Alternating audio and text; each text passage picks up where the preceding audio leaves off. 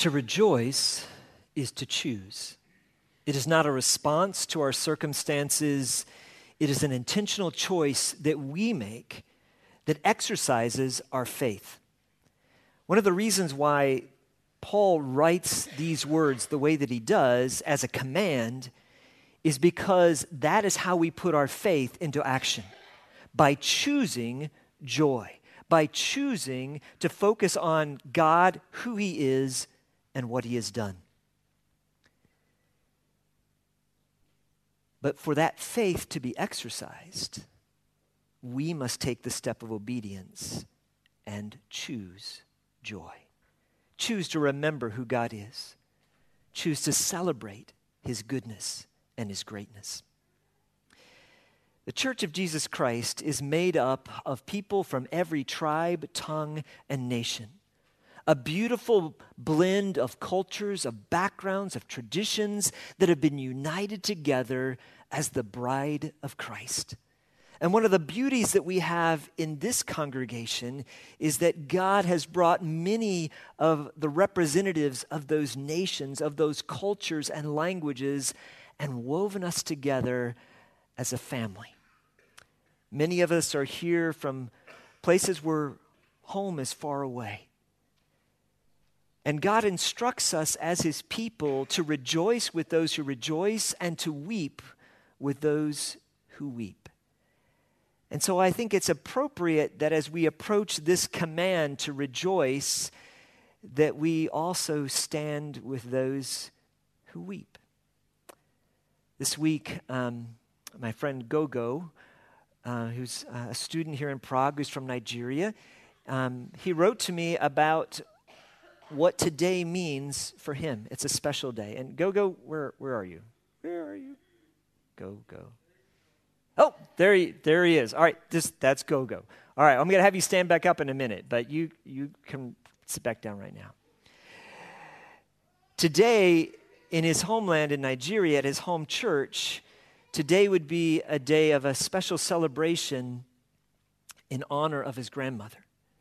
In his culture, in his tradition, when you lose a loved one, when they pass away, you will put on your mourning clothes and you'll wear those for several months in honor of their life and to be able to grieve over the loss of their presence.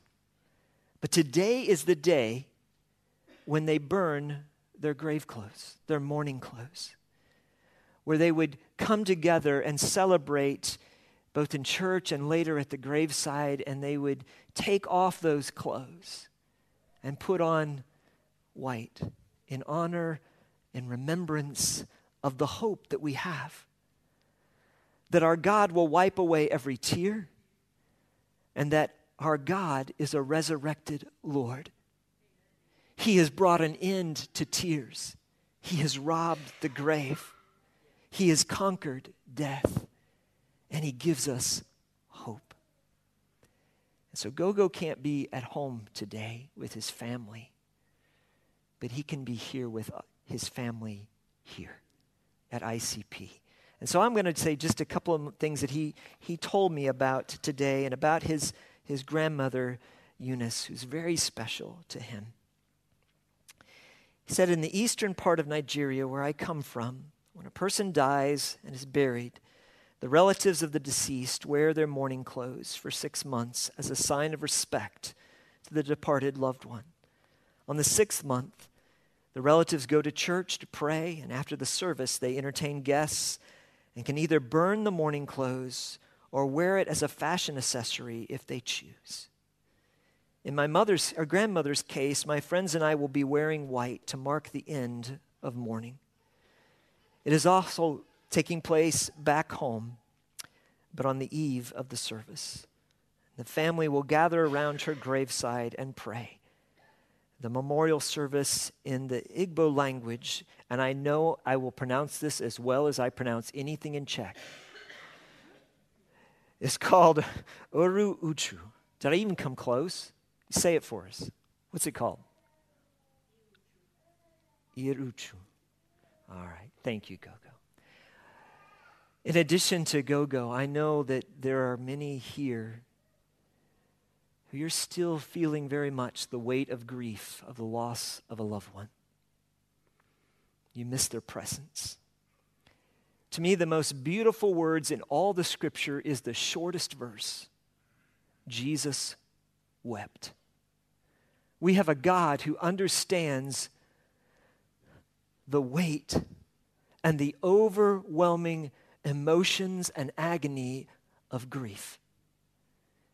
He understands it so well that our God was willing to step into our brokenness and sin and provide a way of rescue, to provide salvation for us. But he also understands that even though we may have hope because of the resurrection, we may have hope because of what he has done, there also is great there is great weight in the loss. And so I just want to ask us to stand in honor of those that are grieving, and we want to pray and thank the Lord for their lives, and we want to ask for his comfort to be in our midst. So would you stand?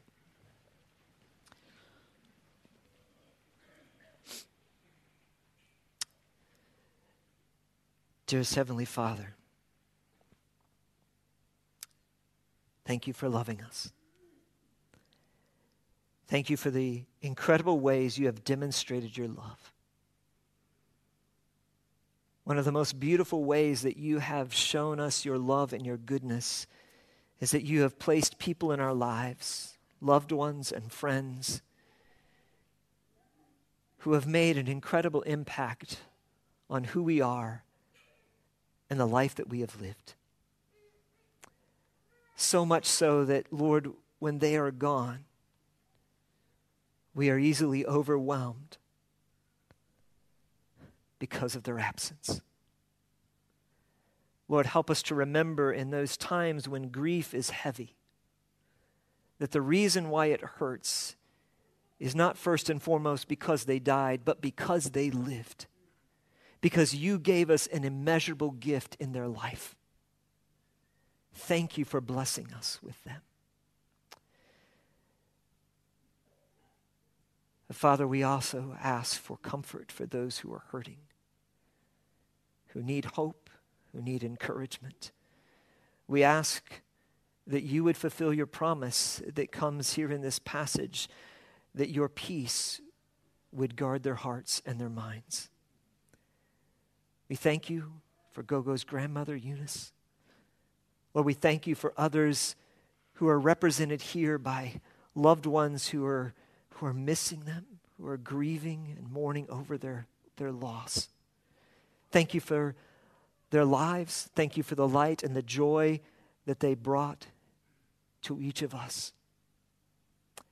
And Lord, we ask that you, the God of all comfort, would surround their families. You would touch them with your presence and with your peace, that you would bring healing in their midst. Lord, most of all, we thank you that you give us hope.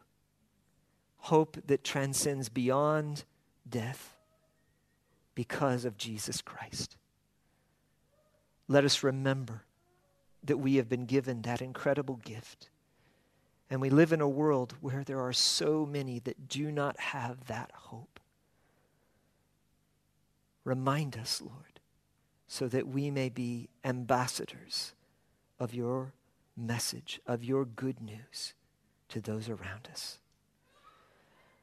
Lord, we pray these things in Jesus' name for his honor, and we pray them that those who are hurting will be encouraged and strengthened. But Lord, also this day we choose to obey your word and rejoice, not because of the circumstances, but because of who you are. In Jesus' name we pray. Amen. Please be seated. Our passage tells us to rejoice in the Lord always. Now, if I was to read this in the Contemporary World Version, or perhaps I might label it the Contemporary Self-Focused Drew Version, It would be rejoice when things are good. Rejoice when I'm successful. Rejoice when someone else recognizes something that I did and gives me affirmation.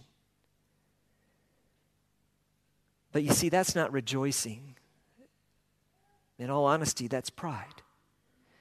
We are commanded to choose joy in the Lord because of who He is, no matter what our circumstances. Remember, Paul has written this from prison, and his circumstances are dire. There's a great deal of uncertainty facing him, and yet he says, rejoice. In fact, he tells us here to do 5 things. Number 1, we are to choose joy. We are to be intentional to rejoice over who God is and what He has done. Secondly, he tells us to do it again. And I love that because, at least in my life, here's what happens. I'll be overwhelmed by a circumstance that I'm going through, and my mind is on this track where all I can do is think about all the different implications of this problem, or of this difficulty, or this struggle that I'm having in a relationship, or whatever it may be. And I'll remember these words, and I will rejoice.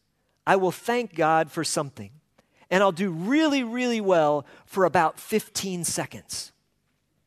And then after 15 seconds, I start thinking again about the problem. And so Paul wisely writes, again, I will say rejoice, because he knows that at least people like me need to be reminded again and again to get back on the right track of choosing joy in the Lord and trusting who He is. The next thing he tells us, though, is not only do we need to choose joy in the Lord, but that joy needs to have an outward expression in that we are to be gentle. We're to let our reasonableness be evident to everyone. Our choosing of joy has a fruit that bears its life in relationships with other people.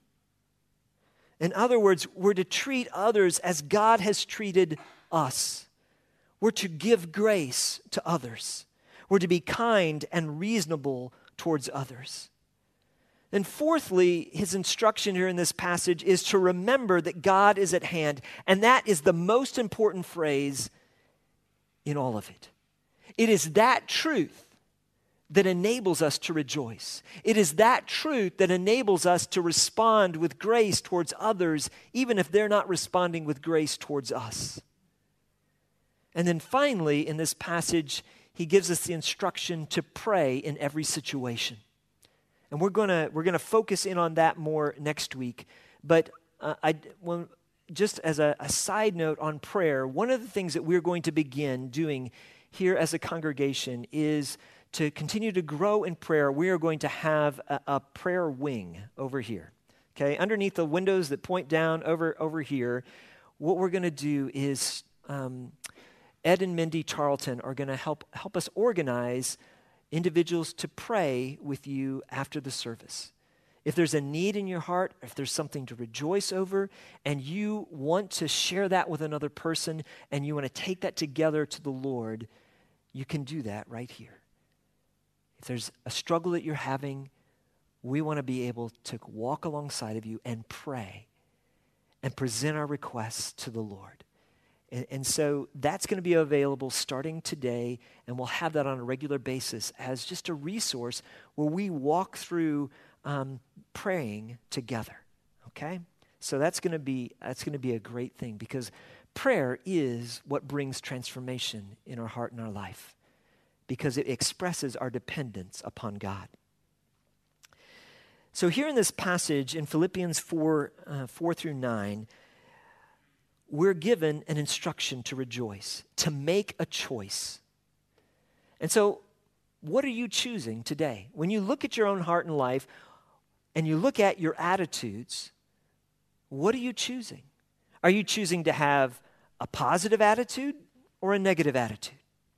Are you choosing to focus in on the possibilities that are in front of you or the problems, the opportunities or the obstacles?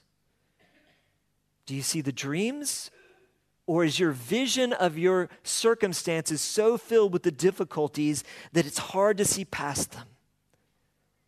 In the same way, are you seeing what God is doing in the hearts and lives of others in a positive way, being gracious towards them? Are you building others up, or do we criticize others? Are we giving thanks or complaining? Are we rejoicing, or are we rejecting God's presence? One of the greatest challenges in the Christian walk is to remain positive for Christ in a negative, broken, and confusing world. Our attitude shapes the kind of walk with God that we experience, however. We must face the truth that much of the stress that both comes into our life and the stress that we cause for others is because of our attitudes. It's because I've not chosen joy. I've not chosen to live as if God is at hand right here, right now with me. And I cause stress for others as well as stress for myself. Many of us need an attitude adjustment. And this passage of Scripture is so practical. And as we'll look at next week when we think about our thought life, it helps us reorient our life to bring it in alignment with God's Word and with the truth of God's presence. But it begins with thinking about how we're thinking and the choices that we're making in our attitudes. If I leave it to my own devices, I will not think God-oriented thoughts. I will think selfish thoughts because I am a sinner. And life is about me until I remember that it's not. We have to choose what we focus on. It's an interesting illustration in that both hummingbirds and vultures fly over the desert, but they focus on very different things.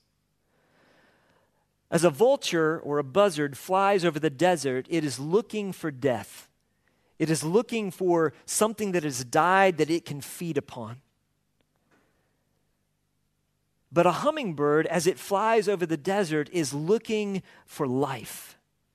It's looking for the flowers that are blossoming there in the soil that against all odds have bloomed.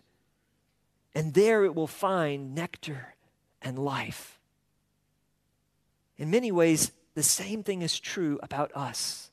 We will find what we are looking for in what we choose to focus our thoughts and our attitudes on. And God instructs us to rejoice. To rejoice in the Lord always. I will say it again, rejoice. Let your gentleness be evident to all. The Lord is near. The Lord is at hand. So we choose joy, and we choose to live as if he is present. Now this little phrase, the Lord is at hand, has been the one that has just captured my heart as I've been reading through these very familiar verses recently. What does that mean? The Lord is at hand. Well, we certainly know that God is omnipresent. He is everywhere. And we know in our minds that if the Word of God tells us, if we've trusted Jesus Christ as our Savior and as our Lord, that he has placed his Holy Spirit in us as a guarantee, as a deposit. Therefore, everywhere I go, God's Spirit goes with me. Now that is both incredibly encouraging and incredibly sobering. It is encouraging because I have this assurance that God loves me and that he cares so much about me and about you that he was willing to unite himself with us. That is absolutely amazing that the God of the universe, who is perfect and holy, the creator of all things, would choose to take up residence in us. And he joyfully does so. It's also sobering to think about that because sometimes where I go, both in my thoughts and in my actions, is not in a place that is focused on remembering that God is with me. my sin is an offense to God. And it's easy to remember that. As a young man, one of the illustrations that helped me solidify that truth was walking into a convenience store, a little Potravini, close to where I would go every day. And as I would walk into the little store to get my Mountain Dew in the morning, because I don't drink coffee, so I would go and I would get my Mountain Dew, and to get to where Mountain Dew was in the refrigerated section, I had two choices. I could go past the cashier and take a slightly longer route and get to where the drinks were, or I could take the shorter route that went right past all the magazine covers that were on display. And for me, that choice of which way I went was incredibly important. Because if I chose to go past the magazine covers, I would almost always get distracted, at least for a second. Because I would see things displayed there that I didn't need to see. I didn't need to think about. I had to make a choice, even in walking into the store, to remember that the Lord is with me and that I didn't want to walk the way that would possibly distract me and lead me down a trail where sin would become easy, at least in my mind. Maybe it's only a thought, but I want it to stop there. In fact, I don't even want it to start, so I choose a different path. That's true in every area of our life. We have to make choices based on the fact that God is with us. Now, there's another side of that. Because here in this passage, as we looked at over the last couple of weeks, Paul says that his life goal is to make Christ his own because Christ has made him his own. There's two sides of the uniting that's very important for us to grab a hold of. Yes, God has chosen to unite with us, but also he has chosen to unite us with him. The scripture tells us in Colossians that even now we are seated with Christ, and where is Christ? He is seated at the right hand of God the Father. He is in authority. He is in control. That's the reason why we can rejoice. But we need to recognize that Jesus, even though he is omnipresent, he is also bodily present at the right hand of God because he is the resurrected Lord. He took on flesh, took on form as a human, being fully God and fully human, and his resurrected presence is seated at the right hand of God the Father in the throne room. And the scripture tells us that we are united with him. Now, when I think about that, it adds a whole nother level to wonder in my heart and my mind. That God has not only chosen to be with me here, he's chosen me and you to be with him there, in his presence right now, in the holiness of his throne room. That's why Paul, in the letter to Philippians, is urging them to make it their own, to understand who they are in Christ, that they have been transformed, and that he is remaking us in his image, and therefore we should be conformed more and more to his likeness.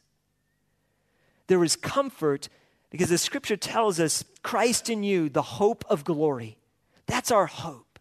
That's the reason why we can face uncertainty, even the uncertainty of our own death, with confidence because of who Jesus is and what he has done. But also, there is us in Christ, the power of transformation. Remembering who we are in him and who he is and where he is right now helps us to live a life that honors him. Oftentimes, we look at holiness as a burden. It is not. God wants to transform your character, your actions, and your behaviors to be like his because that is where life is found. That is where we become fully who he created us to be, transformed. That's why in his word, he gives us instruction about how we are to live, the relationships that we are have, the parameters for those relationships. He gives us instructions about our actions and our attitudes. And he says, here's how I want you to live, because this is where you will find life in me. He calls us to be obedient so that we can become who he created us to be and saved us to be. Don't look at obedience and holiness as a burden. It is a gift purchased at the price of God. At Jesus' sacrifice, you and I could never earn it, and yet he has freely given us his own. He simply now calls us to live as if it is true, as if he has given us that. It should change us. Holiness is becoming like Jesus, and it makes us complete. In the Bible, holiness is both what we already are and what we are called to become. It may sound strange, yet this is how God has always interacted with his people.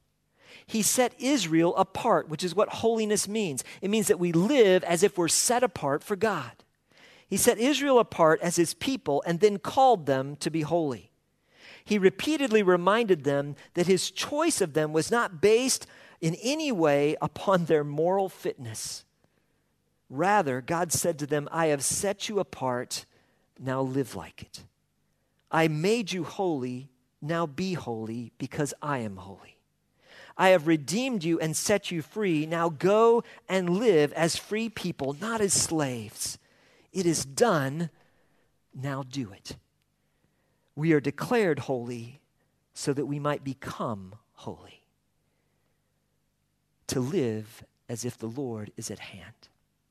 You see, when we understand that, it is much easier to choose joy, because we realize that God, who is absolutely sovereign, absolutely perfect, and filled with immeasurable love, is with us.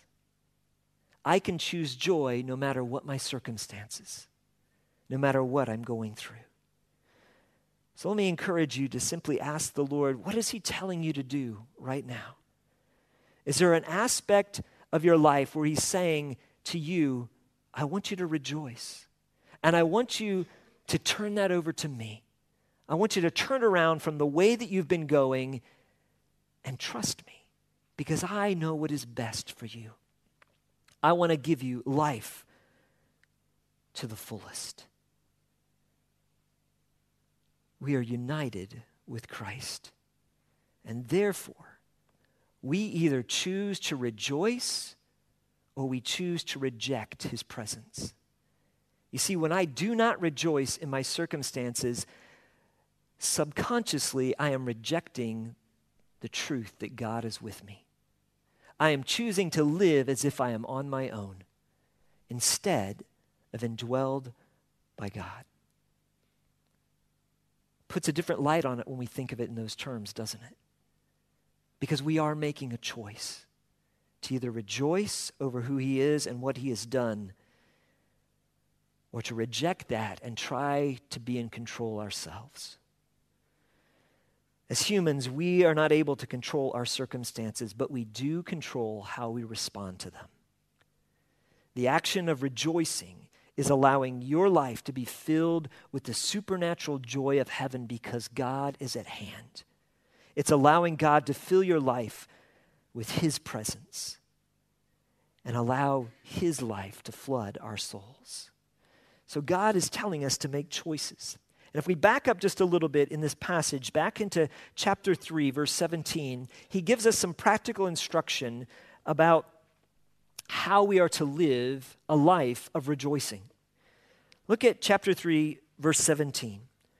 Brothers, join in imitating me. He says the same thing at the end of the verses we just read. So this is all the same subject that's put together here.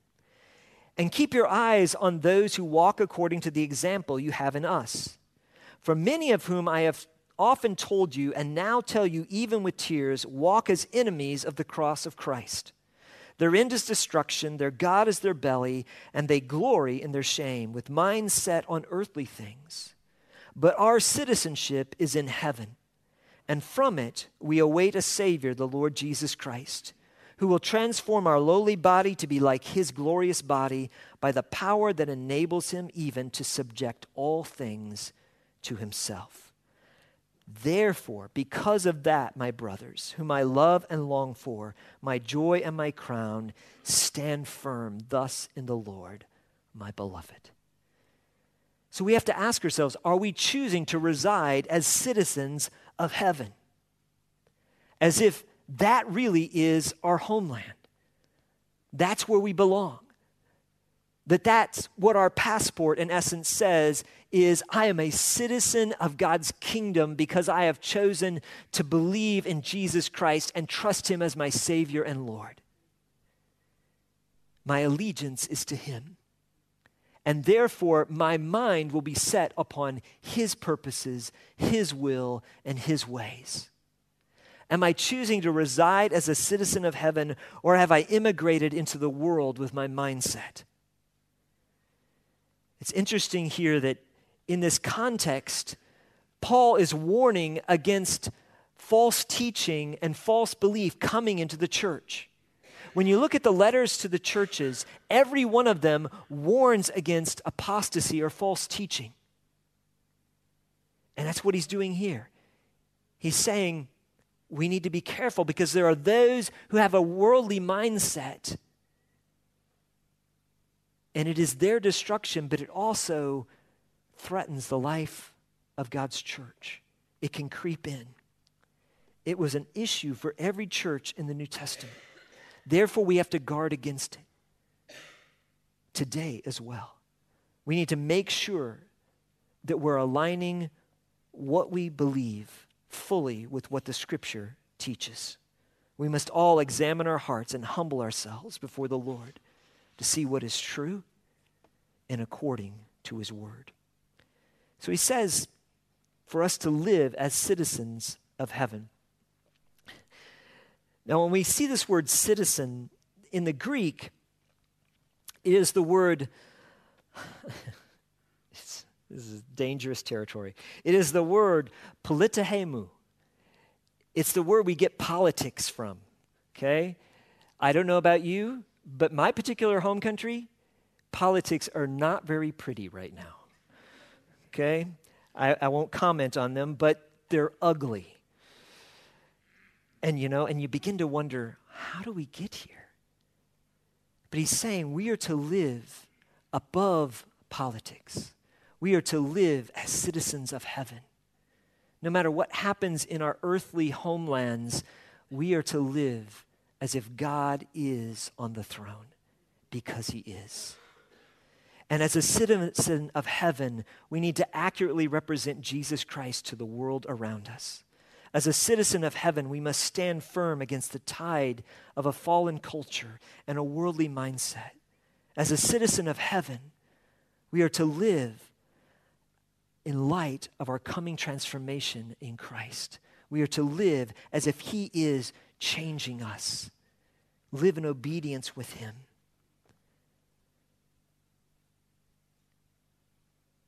And the first step is to rejoice in the Lord. In fact, he sets up this passage to help us understand that rejoicing is not only good for us, rejoicing is the first step in protecting us from false teaching, in protecting us from having an attitude that is distracted. The rest of the verses where he talks about what we are to think about, it is all based upon the foundation first of choosing to rejoice. Of choosing to say, Lord, I praise you for this. Lord, I thank you for what you have done. Lord, I exalt you for who you are. We are to rejoice because rejoicing changes us, and it is an exercise of faith.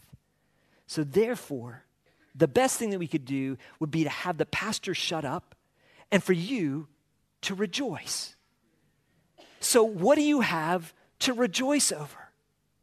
What is it that you have today where you can say, I am thankful for God because this is who he is and this is what he's done? Are you thankful? Do you have reason to rejoice? Then, well, that's good. Work with me just a little bit here. This is the audience participation part, okay? What do you have to rejoice over? Our salvation. What else? Family. Yeah. Health. What a gift from God. The church. He's brought us together. Finally, hallelujah. That can be a huge endeavor. Sons and daughters, yeah. What else? All right, all the basic things he's given us.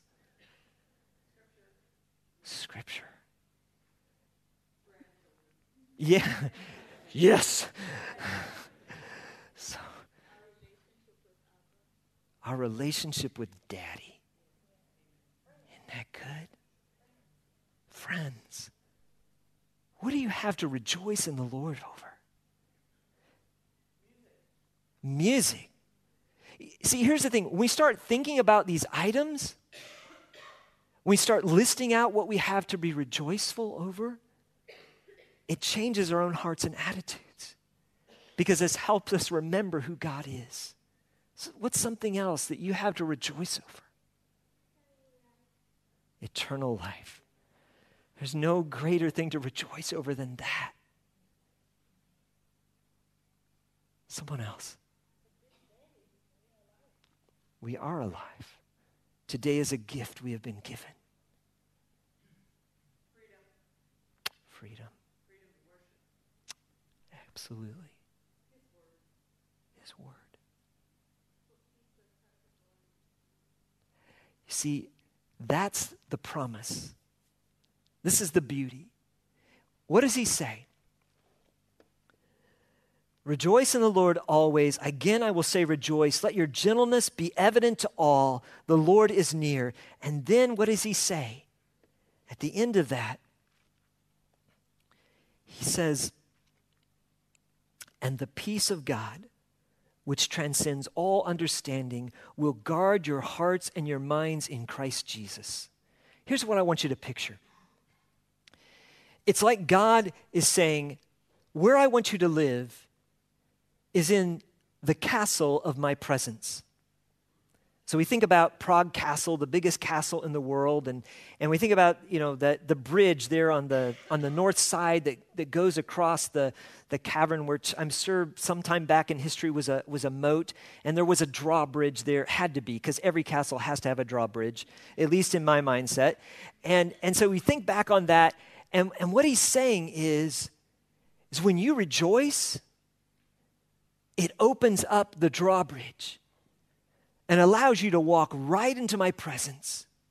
And there, behind the safety of the walls of where I dwell, you will find a security, a joy, a peace that is absolutely undefeatable.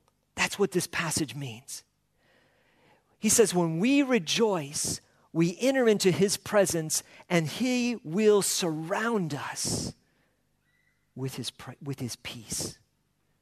Just as the walls of the castle surround St. Vitus's cathedral, he will surround us with his might. But it requires us to choose joy. So that's what we're going to do. We're going to sing a song that is an expression of rejoicing, good, good Father. We're going to thank God for who he is and ask him to begin to transform our thought life, to teach us to rejoice in all circumstances because he is present. So would you pray with me, and then let's practice rather than preach. Dear Heavenly Father, thank you for who you are. Thank you that you are a good, good Father who is with us when we weep, when we are broken, when we are hurting, when we are in pain. But you are also a God who gives us life, who gives us health, who gives us family, who has given us the greatest gift of all. You gave us yourself in your Son to come and die on a cross for us so that we might be rescued from sin and have a relationship with you. Thank you for who you are. Lord, would you teach us to rejoice? May that become the defining quality of our lives. May that become the defining mark of us as a church, that we remember who you are and praise you for what you have done. Lord God, would you speak to each and every heart that's here today? Lord, there are those who need to trust you. And today, may it be the day where they call upon the name of Jesus, and Lord, they discover just how good you are because they trust you with their salvation. For others who are hurting, who are broken, who are disappointed, Lord God, would you enable them to praise and rejoice? And Lord, we ask you to fulfill your promise to then surround them with your peace. Remind them how much you love them. And Father God, the truth is, even if you didn't offer such a beautiful promise, we have every reason to rejoice in you because you are God, and that is reason enough. But you are so much more. You are our good, good Father. We love you. In Jesus' name, amen.